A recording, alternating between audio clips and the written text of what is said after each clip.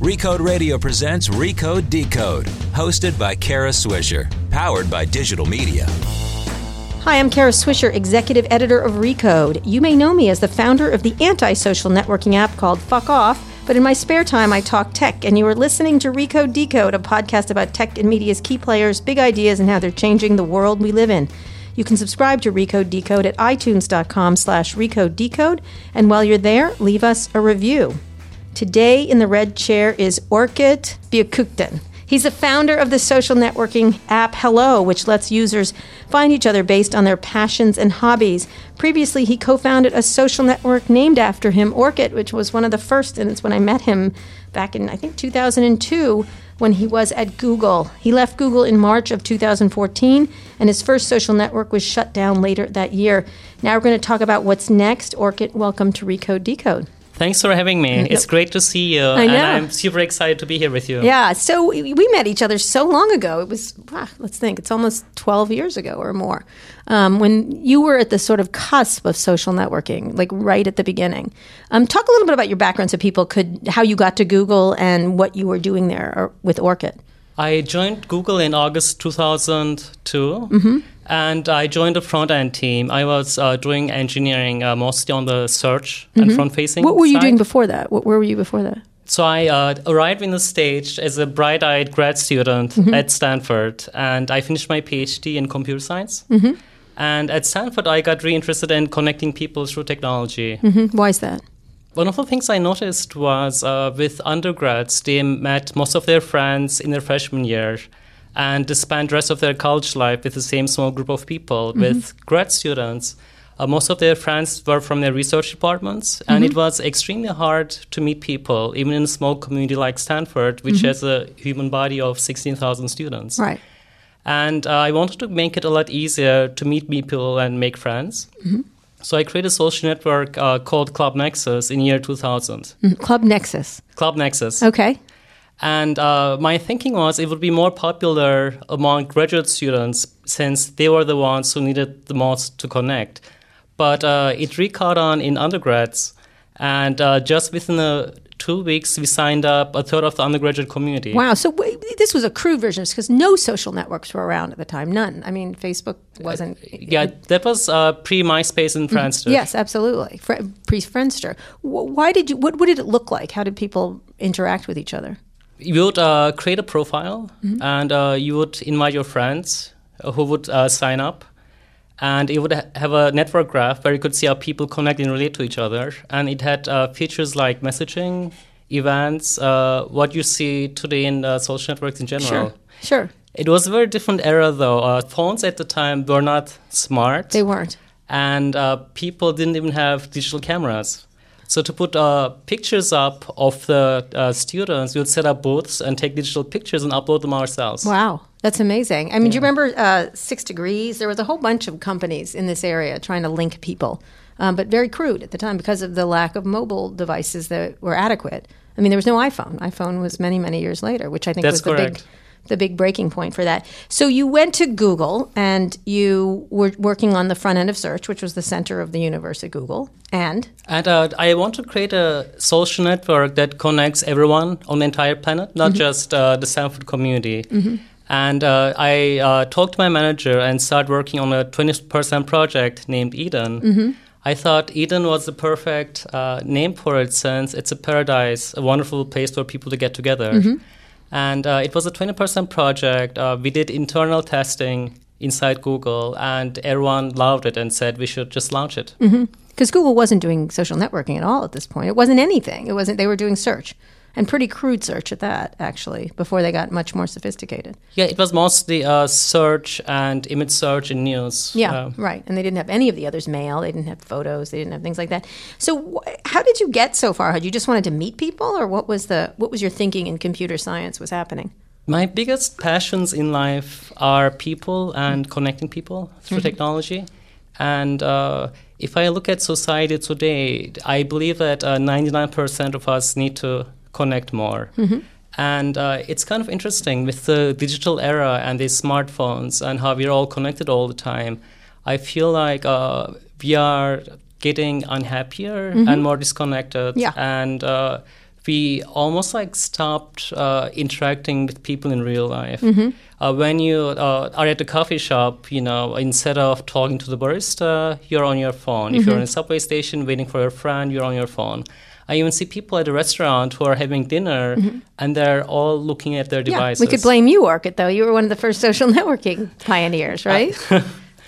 I believe that technology should bring us closer together, not separate Which us. Orkut was about. So let's finish up with Orkut. So you started this, and you started at Google, and it grew really quickly in some areas. It was a really interesting rollout of what happened. Explain what happened with Orkut and why it wasn't Facebook, essentially.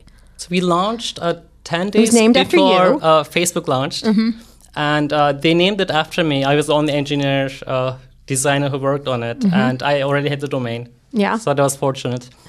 And when we launched, the entire system was set up on a single server. It was written with .NET, C#, Windows SQL Server, and it wasn't written to scale. My estimate was that it would handle up to 200,000 users on a single machine, and it was able to handle up to 300,000 users. But just within a couple of weeks, the demand exceeded our architecture infrastructure. And it almost took a year to be able to scale the system. When you have a network that's live and when you're transitioning to the new infrastructure, it's a tremendous amount of effort. So we had to rewrite everything with Google tools, with Java, C++. And throughout that year, a lot of interesting transitions happened. One was a lot of our US user base left. They were super active at the beginning, but as soon as we started running into these infrastructure problems, scalability issues, the servers became less responsive. They were giving a lot of errors. Happened to Friendster and MySpace. It also happened to Friendster. We lost most of our US user base. But in countries like Brazil, for instance, it didn't have an effect on the growth. And it could be because they're in a different time zone, or maybe a lot of them are using modems to connect online. And we were able to continue growing exponentially on a lot of countries outside of the US, like Brazil, India, Estonia, Iran. Right. You were big in unusual countries. It was really interesting why that was the case. Do you have any, because of those ideas, they were on different times or different technology systems? It's a combination of factors. The way the site was designed, easy to use. We had interesting network effects where we met connectors in those countries that invited all their friends to sign up, and that had a huge impact. You were a huge celebrity in Brazil for a while there, correct? That's right. Are you still? You still are.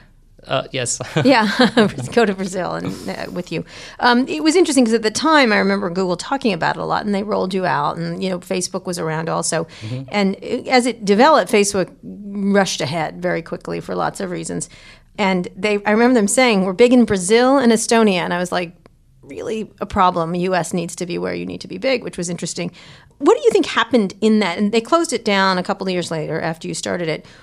Do you think you missed an opportunity there with Orkut, that it could have iterated? And I mean, because there were others. It wasn't just you. It was Friendster. There was bunches of social networks that didn't take. I think the biggest mistake we did was we did not anticipate the overwhelming demand that Orkut.com was going to have. And when we launched it, it wasn't ready to scale. Right. And it was extremely difficult to scale a system that was built on Windows architecture. We even went to Redmond and talked to Microsoft, and we were trying to figure out how to make it scale fast, but it was just... Because people wanted instant reaction. Yeah, practical or feasible. And as a result, we lost a lot of our initial user base that was super active and fanatic about it. Right. And we had Japan, we had US. So once they leave, they don't come back. That's what was happening. That's what happened. Communities can destroy very quickly as they can grow. That's correct. And that was the biggest mistake we did with Orkut.com, not being able to anticipate the overwhelming response we were going to get. So when you look at how social networks develop, and we're going to get to Hello in a second, how do you look at social networks and how they developed? Can you talk a little bit about sort of their history and what they've gone through? Are they similar to when they started? And what trends do you see have been important? You see the first initial signs of social networking and mostly chat messaging apps like ICQ, IRC, where you have a contact list and you're interacting with your friends. And then the next big wave of social networks actually expose that friends list, the friend graph, where you could look at anyone and they would have a profile, and you would also see who they're connected to. And if you look at all the social apps out there, they have the same two basic features that make them viable. One is a profile, like the identity of the person. In some cases, that can be anonymous. And the second one is the topology, which could be the following model, friend model, or a combination of both. Mm-hmm. And what do you think has been important for the success of, say, a Facebook? What has been the key part of it from your perspective? Is constantly iterating and adding new products, or having a heart, the news feed? What part do you think has been important? Facebook is almost like the GeoCities in the old days. That's right, GeoCities. Everyone was on GeoCities. Who is online has a profile on Facebook, and it's almost like the global directory. And that's where all your high school friends, your college friends, your neighbors, your parents, your baristas, and everyone you ever met your entire life is on Facebook. And that's how you communicate with them. It's a great communication platform. And it's also a great way to broadcast updates to your friends and family. Right. And so why is it the only one? Because there were attempts. Google tried it with Google Plus after you left. Failed badly, I think. I think you could say that pretty clearly. What was the reason why that happened? Why a company like Google wasn't able to do that? Facebook has a very core benefit that it provides to its user base, and it also serves as a directory. And in order to be successful in social, you have to be able to offer something that sets you apart or differentiates you. And there are a lot of great examples out there, like LinkedIn for professional use. You have Twitter or Instagram that has the following model. Snapchat, great for communication. And then you have Google Plus. And Google Plus was really popular in a lot of communities, like the photographers who still are very active on it. But it didn't have what it took to be the mass market kind of thing. It wasn't as popular as some of other Google's offerings, like YouTube, for instance. I also see YouTube as a social platform. Absolutely. Yeah. All right, when we get back, we're going to talk about Hello and what you've been doing there, because I think it's a really interesting shift from you to what you're doing. We're here with Orkut, the famous social media pioneer. We'll be back in a second. I'm here with Recode's senior media editor, Peter Kafka. Hey, Peter. Hello, Kara. How you doing? So Code Media is February 13th and 14th at the Ritz-Carlton in Dana Point, California. Peter, tell us a bit about the event, and who are we going to talk to? So we're going to talk to the smartest people in tech and media who are not you and me. And you won't be there. But in addition to that, Mossberg's going to be there too. It'll be very cool. We're going to have people who are doing really interesting things in media, doing really interesting things in technology and things that are related. For instance, we're going to have Roy Price, who runs video for Amazon. If you watch Transparent or those shows, he's the guy doing that. He's the guy trying to take on Netflix, and he is the guy trying to take on traditional pay TV channels like Starz, which is run by Chris Albrecht, who's also going to be there. This is the guy who made HBO years ago. So he'll be on stage as well. So old and new media, right? Old and new media. Old and new again. All right. So I'm really looking forward to it, and I hope to see some of our listeners there. Code Media is February 13th and 14th in Dana Point, California. For all the details and to get your ticket, visit recode.net/events. We're here with Orkut, who I've known for a very long time. I met him at Google at the turn of the century, essentially, and where he was doing a social network on his 20% time called Orkut. It was one of the first pioneering social networks. It did not survive. There were many of them, but it was really a fascinating time and an early time in social networking. And now he's back with Hello, which he's just told me has 17 employees. It's located in Silicon Valley in San Francisco. Explain what you're doing now. Explain what Hello is. A lot has happened in the past decade in social, and one of the interesting things that happened was we actually stopped meeting people and making friends through social apps and services. And with Hello, we make it really easy to make friends through your passions. We believe that passions, they connect you to yourself and people around you, and they define you. And it's an amazing way to explore content and meet others who are into the same things that you are. So, meaning, why have we stopped meeting people? We just have our own little circle. The same thing you talked about earlier when you were at Stanford. You had your small group of friends. Or you have a bigger group of friends now, but they're often in an echo chamber of your own creation, correct? Correct. If you look at the very popular social apps, on Facebook, you mostly interact with people you already know. Same thing with Snapchat. Twitter, Instagram, they have a follower model where most of the times you don't know who is following you. And or who they are, right? Who they are. And there is such a big need to connect that people use apps like Tinder or LinkedIn to make friends. And if you look at humanity, it's a complex, over-connected network with 7.4 billion individuals. And we have such a huge need to connect. And connecting is getting harder and harder, even though there's a lot of technology that should enable us to connect easier. And why is that? Why do you think that is? I think a lot of it is as a result of social media. If you look at people's feeds or updates, it's mostly representing not who they are, but what they want the world to see in themselves. And a lot of what people post is reactive. It's not actually... that Trump. Like whatever. Exactly. Sounds like my life. Anyway, go ahead. What we need is we need to be authentic and genuine with our passions and interests. And that's how we can go down the road of self-love. And when I look at social media today, it's mostly like a highlight reel. And a lot of it is not real. That's a really good way of putting it, yeah. I could have two friends who are about to get divorced, but they would post a picture on Facebook where they're having a picnic happily at a park. And I know it's not real, and everyone who's looking at it thinks that it is. Yeah, it's interesting. I was saying that to someone the other day. They were talking about wedding people have their hands in the air when they get married, and someone got divorced rather quickly afterwards. And I was like, look, like you can't know. But it was really, it's very performative. A lot of it is where people are just performing for the camera, which is interesting.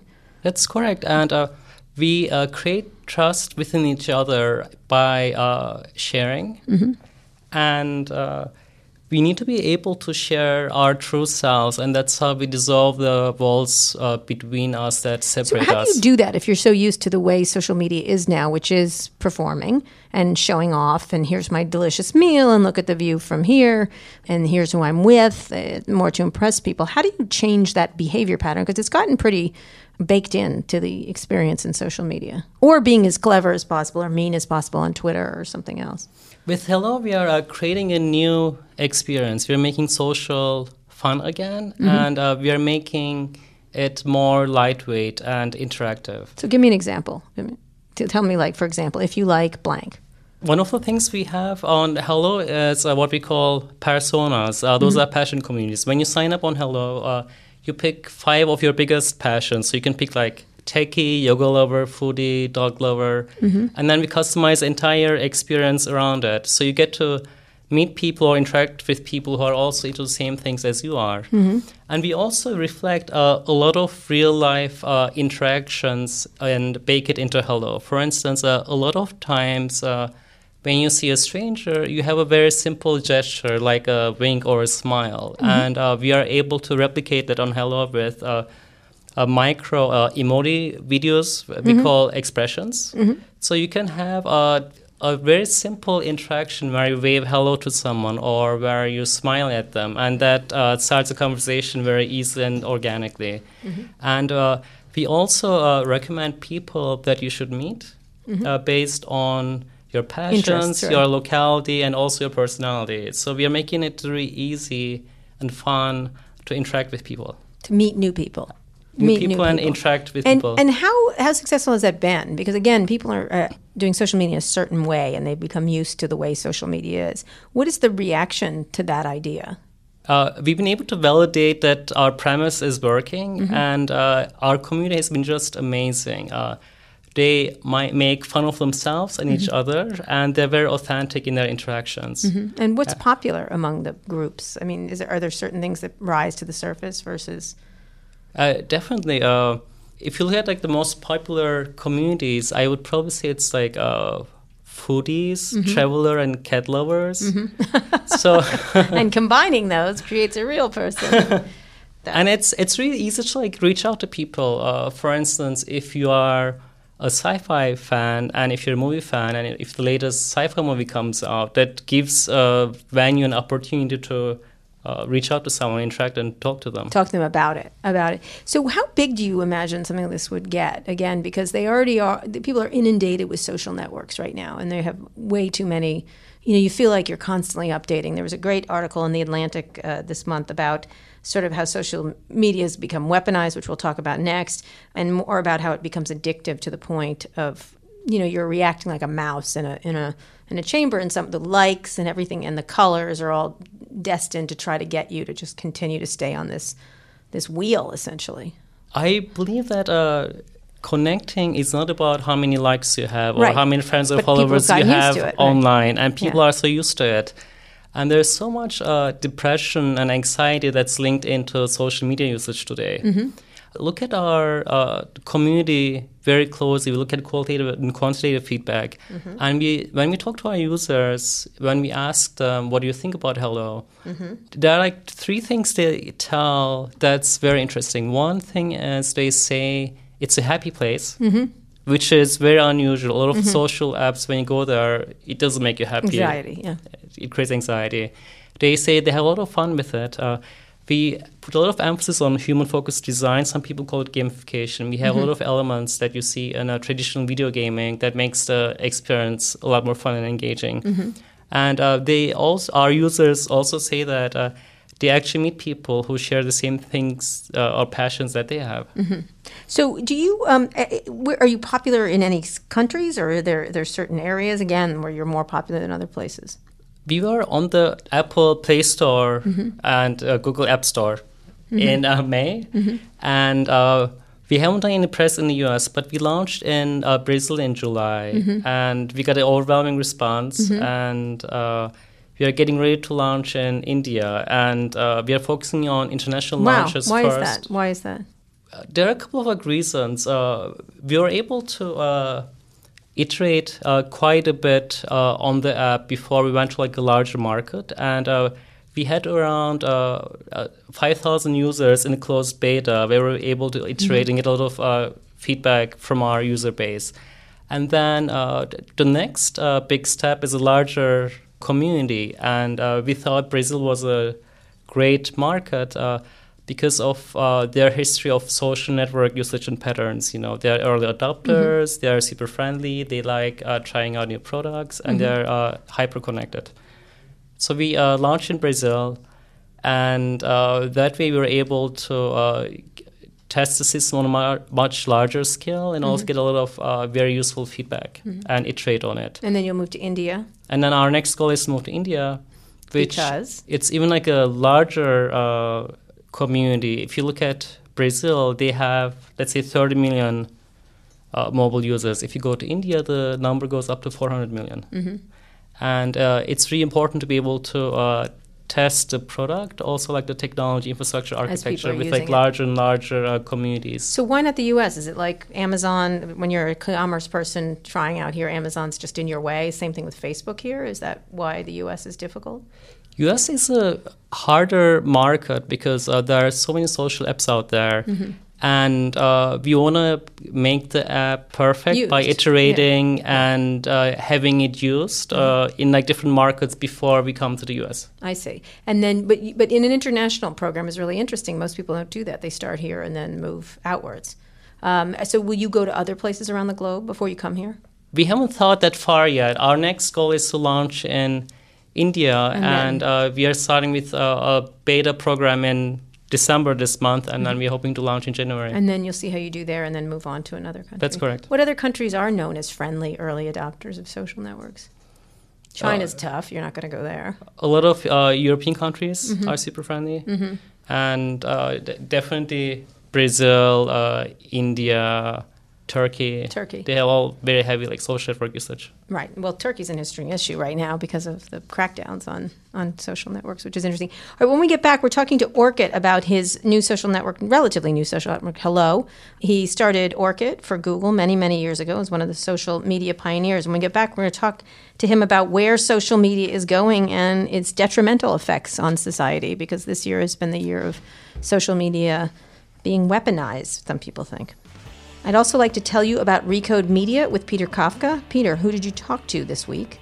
Hey, Kara. This week we talked to Dan Roth. He's the executive editor of LinkedIn, which makes him one of the most important people in the media business because he controls what many, many, many people who use LinkedIn see and read every day. We talked about how he got there, how he used to be an actual journalist, both at Wired Magazine and Fortune. 1 year he even worked with me, lowly Peter Kafka. But luckily things have gotten better for him. You can find Recode Media on iTunes, Google Play Music, or wherever you listen to your podcasts.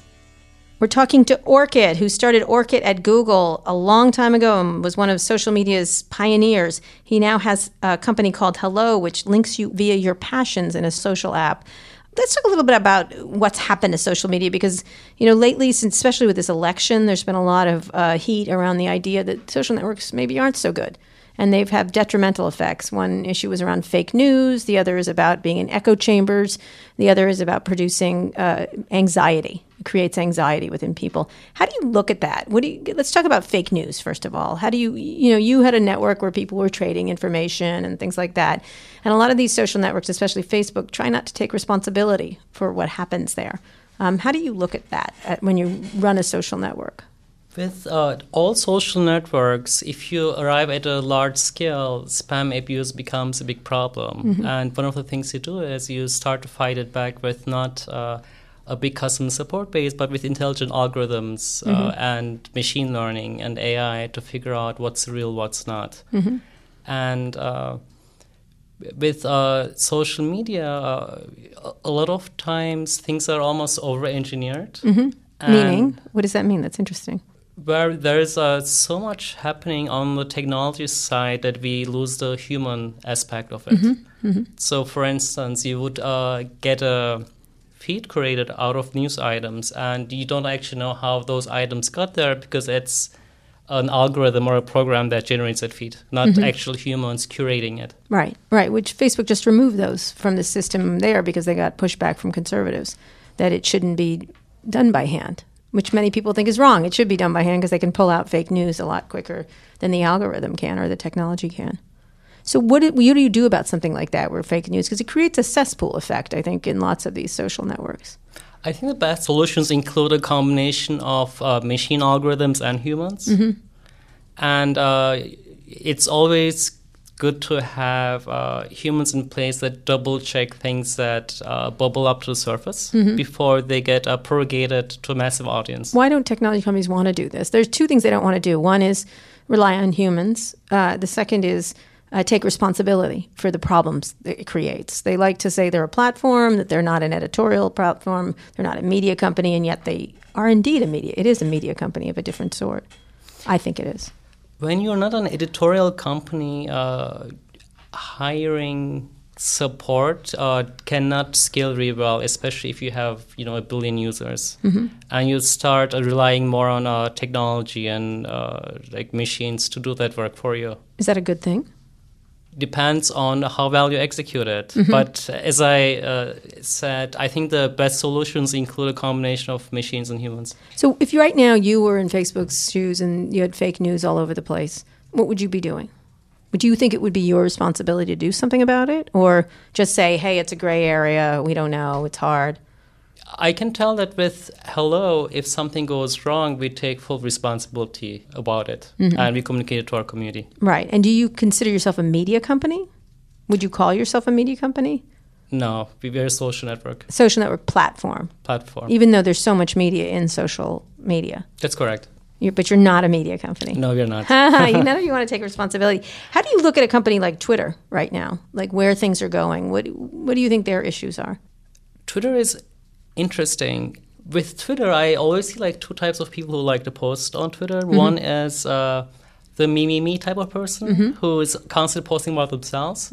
And then you have the people that share what's out there and popular or trending at the moment.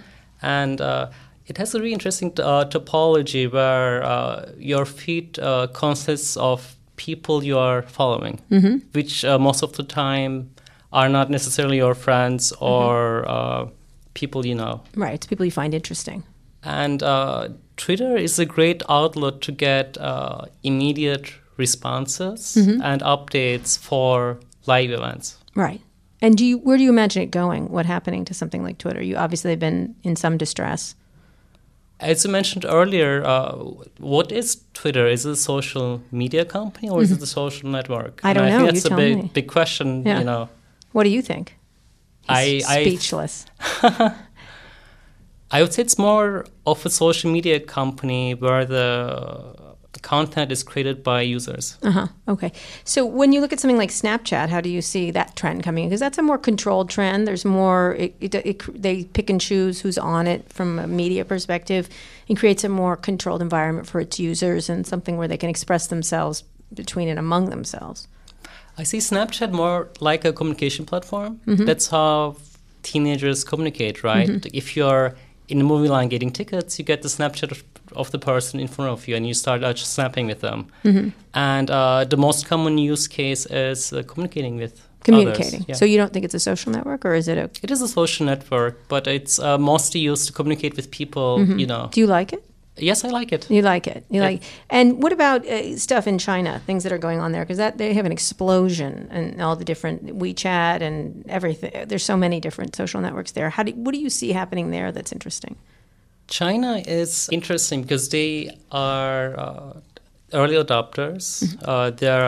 It has a huge, massive market, and it has tons of devices that are all connected, and people love to share, and the types of things that they share and the way they use social media apps is actually very different than we do here. Some features that might be popular in China would get no adoption. Such as? For instance, stickers. Like stickers are really popular in communication messaging apps.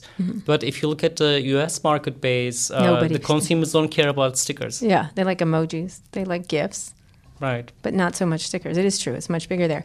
And then lastly, let's talk a little bit about the idea of harassment, because one of the things that you didn't really have to deal with at Orkut at the beginning was this idea of people creating these cesspools, we recently had the CEO of Reddit on. Obviously, they have big issues around that.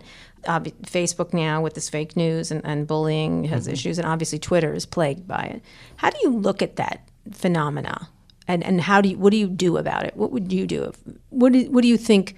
Obviously, I don't think that would happen on your platform because people are talking about food or travel or whatever they're interested in. It doesn't seem like a place where people will start arguing with each other. Online networks reflect and mirror just real-life networks. And if you look at society, there are good people and bad people. And with any social network or platform out there, you're going to get users who are going to harass and abuse and spam the ecosystem. And there's a much bigger problem in networks where you have anonymity. And with apps like or services like Facebook or Hello, that's like harder to do because people, when they create accounts, it's actually who they are. Yeah. And you can also validate people by looking at their friend network. And what would you do about it? What do you think? Is it something that you think is a problem, or is just a passing thing because we're into politics right now? You've got Donald Trump tweeting up a storm, and it's all ugly. Much of it's ugly. What's the solution to it? It's a problem on every network, and it's important to have the necessary tools in order to fight spam and abuse. And as I mentioned earlier, it's not a solution that can scale with support, so you want to count on your community to moderate and help with policing of the content. Is there an AI solution to this? There are AI solutions, but the major problem is when they come up with false negatives. False negatives. It's their favorite word of all you techies. False negative, meaning it's not, they pull the wrong thing. You would rather have humans report abuse and spam than algorithms try to figure out by themselves. Yes, allegedly, though I think they're smarter than they let on. Lastly, let's talk a little bit about what it takes to be an entrepreneur now. I ask everyone I talk to, what's a mistake you've made that you'd like to fix? Like if you could go back and fix it, or what did you learn from it as you've been an entrepreneur? Like you've gone, I should have done it this way. And what's something that's actually been really positive for you? It's kind of funny you asked that question because I feel like I repeated the same mistake twice. Okay. And I think when you fail, you don't fail as long as you learn from your mistakes. But with Orkut.com, something interesting happened where our estimates for growth were not correct. And we got like so much demand like right away as soon as we launched. And with Brazil, we had a lot of like forecasts and anticipation about how fast we would grow. But we were wrong with our estimates. And as soon as we launched in Brazil, we exploded. And we didn't even have any PR. It was a quiet launch. And what happened was just with word of mouth, So you weren't ready for it. We didn't expect to get so much fan base right away. And we even got published on the App Store the same day when we launched. And as a result, our servers fell over for 2 weeks where we were like busy trying to fix our infrastructure architecture issues. And luckily, it took us only 2 weeks. With Orkut.com, it took us an entire year. Oh, so you just sat there. You did nothing. So you aren't anticipating your growth correctly? Is that what you're saying? That's correct. We didn't anticipate to get so many users signing up. Although, what if you're in a situation where you think more people will come and then they don't? Like, because that's the opposite problem. With like entrepreneurships and launching new products, they always tell you should not over-engineer, over-scale in architect it, and you should launch when you're ready. And we thought we were ready, but we weren't expecting so much like traffic and demand. Right. And it's kind of scary going to India because it has a mobile user base that's 10 times as much. So we want to make sure that we get it right. So I guess I learned from my mistake by not building it on a Windows platform, but on like a more... I don't think anyone is doing that. On the cloud with like a more scalable infrastructure architecture. Right. But still, we didn't do a good job at estimating the demand. Okay, and the very last question, if you were to imagine any social network of the future, is it a VR network? Is it, if you would just think way out like crazy, where is social networking going? Or are people going to drop their phones and start actually talking to each other? In an ideal... scenario, I would like to be able to walk in to a coffee shop or a bar and, my smart device, whether it's my earrings or my watch or my phone or my belt, tells me, my glasses, these are the people that you should meet and interact with. And it would just tell you. Just tell me. Tell you their history or why you should and stuff like that. Definitely. I think the search for finding people that understands us is the biggest problem that's even more important than the most advanced questions astrophysics. Because the desire for companionship is what gets us up in the morning and through the hum of the days. Right. And we all need to connect, and connecting is really easy sometimes, and sometimes extremely hard. Yeah. And I think we can use the technology we have to make it a lot easier to connect and relate. Right. So you would like something in your belt? That was interesting. Like just a camera, I'm guessing, in your belt so you could see people. I think magical things happen when you say hello and when two people connect. And I think like technology and social networks in the future should enable us. All right. That's an excellent way to end. Orkut, it was great talking to you. Thanks for coming by.